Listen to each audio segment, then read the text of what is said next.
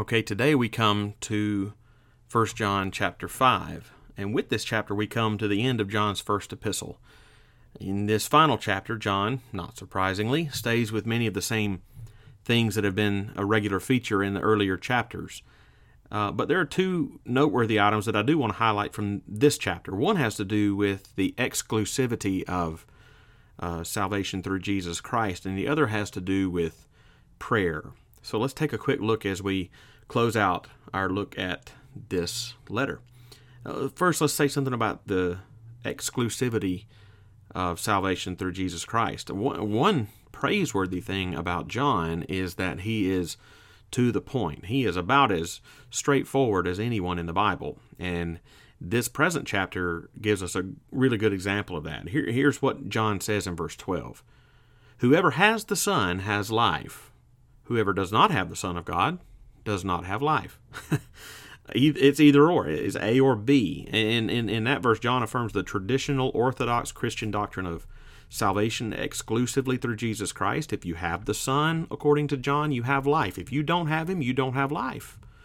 I mean, it's exactly what Peter said in Acts 4:12, for example, where he said, there is salvation in no one else, for there is no other name under heaven given among men by which we must be saved. Jesus himself said in John 14:6, no one comes to the Father except through me. So when John says, whoever has the Son has life, whoever does not have the Son of God does not have life, he's not saying anything new, but he is saying something that we in our generation and in every generation needs to remember and be clear on. Because there's a strong push today, just as there was in the first century when John wrote these words, to assert that there are other ways of salvation. For various reasons, people make that assertion, but the Bible could not be clearer that God has provided one way for people to be saved, and that is through His Son.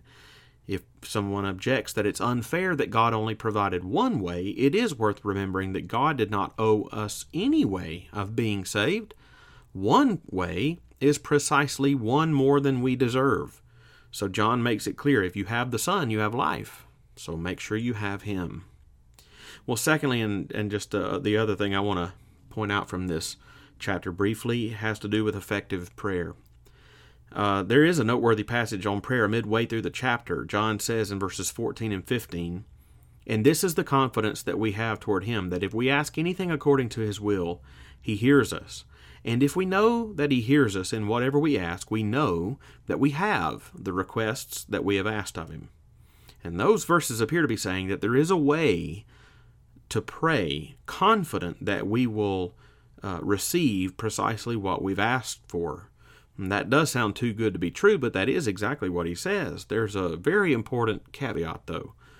John is not saying that we can ask for whatever we want and God will grant it. He says specifically, if we ask anything according to His will, that we have the request that we've asked of Him. So asking according to His will is the key.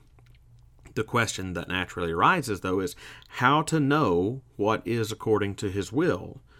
But God has not left us guessing. We've already seen in passages like 2 Timothy 3:16 and 2 Peter 1:21 that God has told us exactly what His will is in Scripture. Every word of the Bible is God-breathed. We read His Word and we find His will. When His Word says, let no corrupting talk come out of your mouths, for example, in Ephesians 4:29, and we therefore ask God earnestly in prayer to grant us help to keep that command, we can be absolutely sure that He is already inclined to grant that request because we're asking for something that He's already told us that He wants for us. So in some respect, in prayer, we speak to God while in Scripture God speaks to us. And you might say that Scripture is that Scripture is the listening part of prayer. And we read the Scriptures, we're listening to the voice of God. In prayer, we're talking back to Him.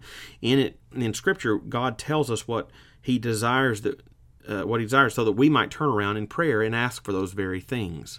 And that, according to John in 1 John chapter 5, is the making of effective prayer. And those are just a couple of things from this last chapter of 1 John chapter 5.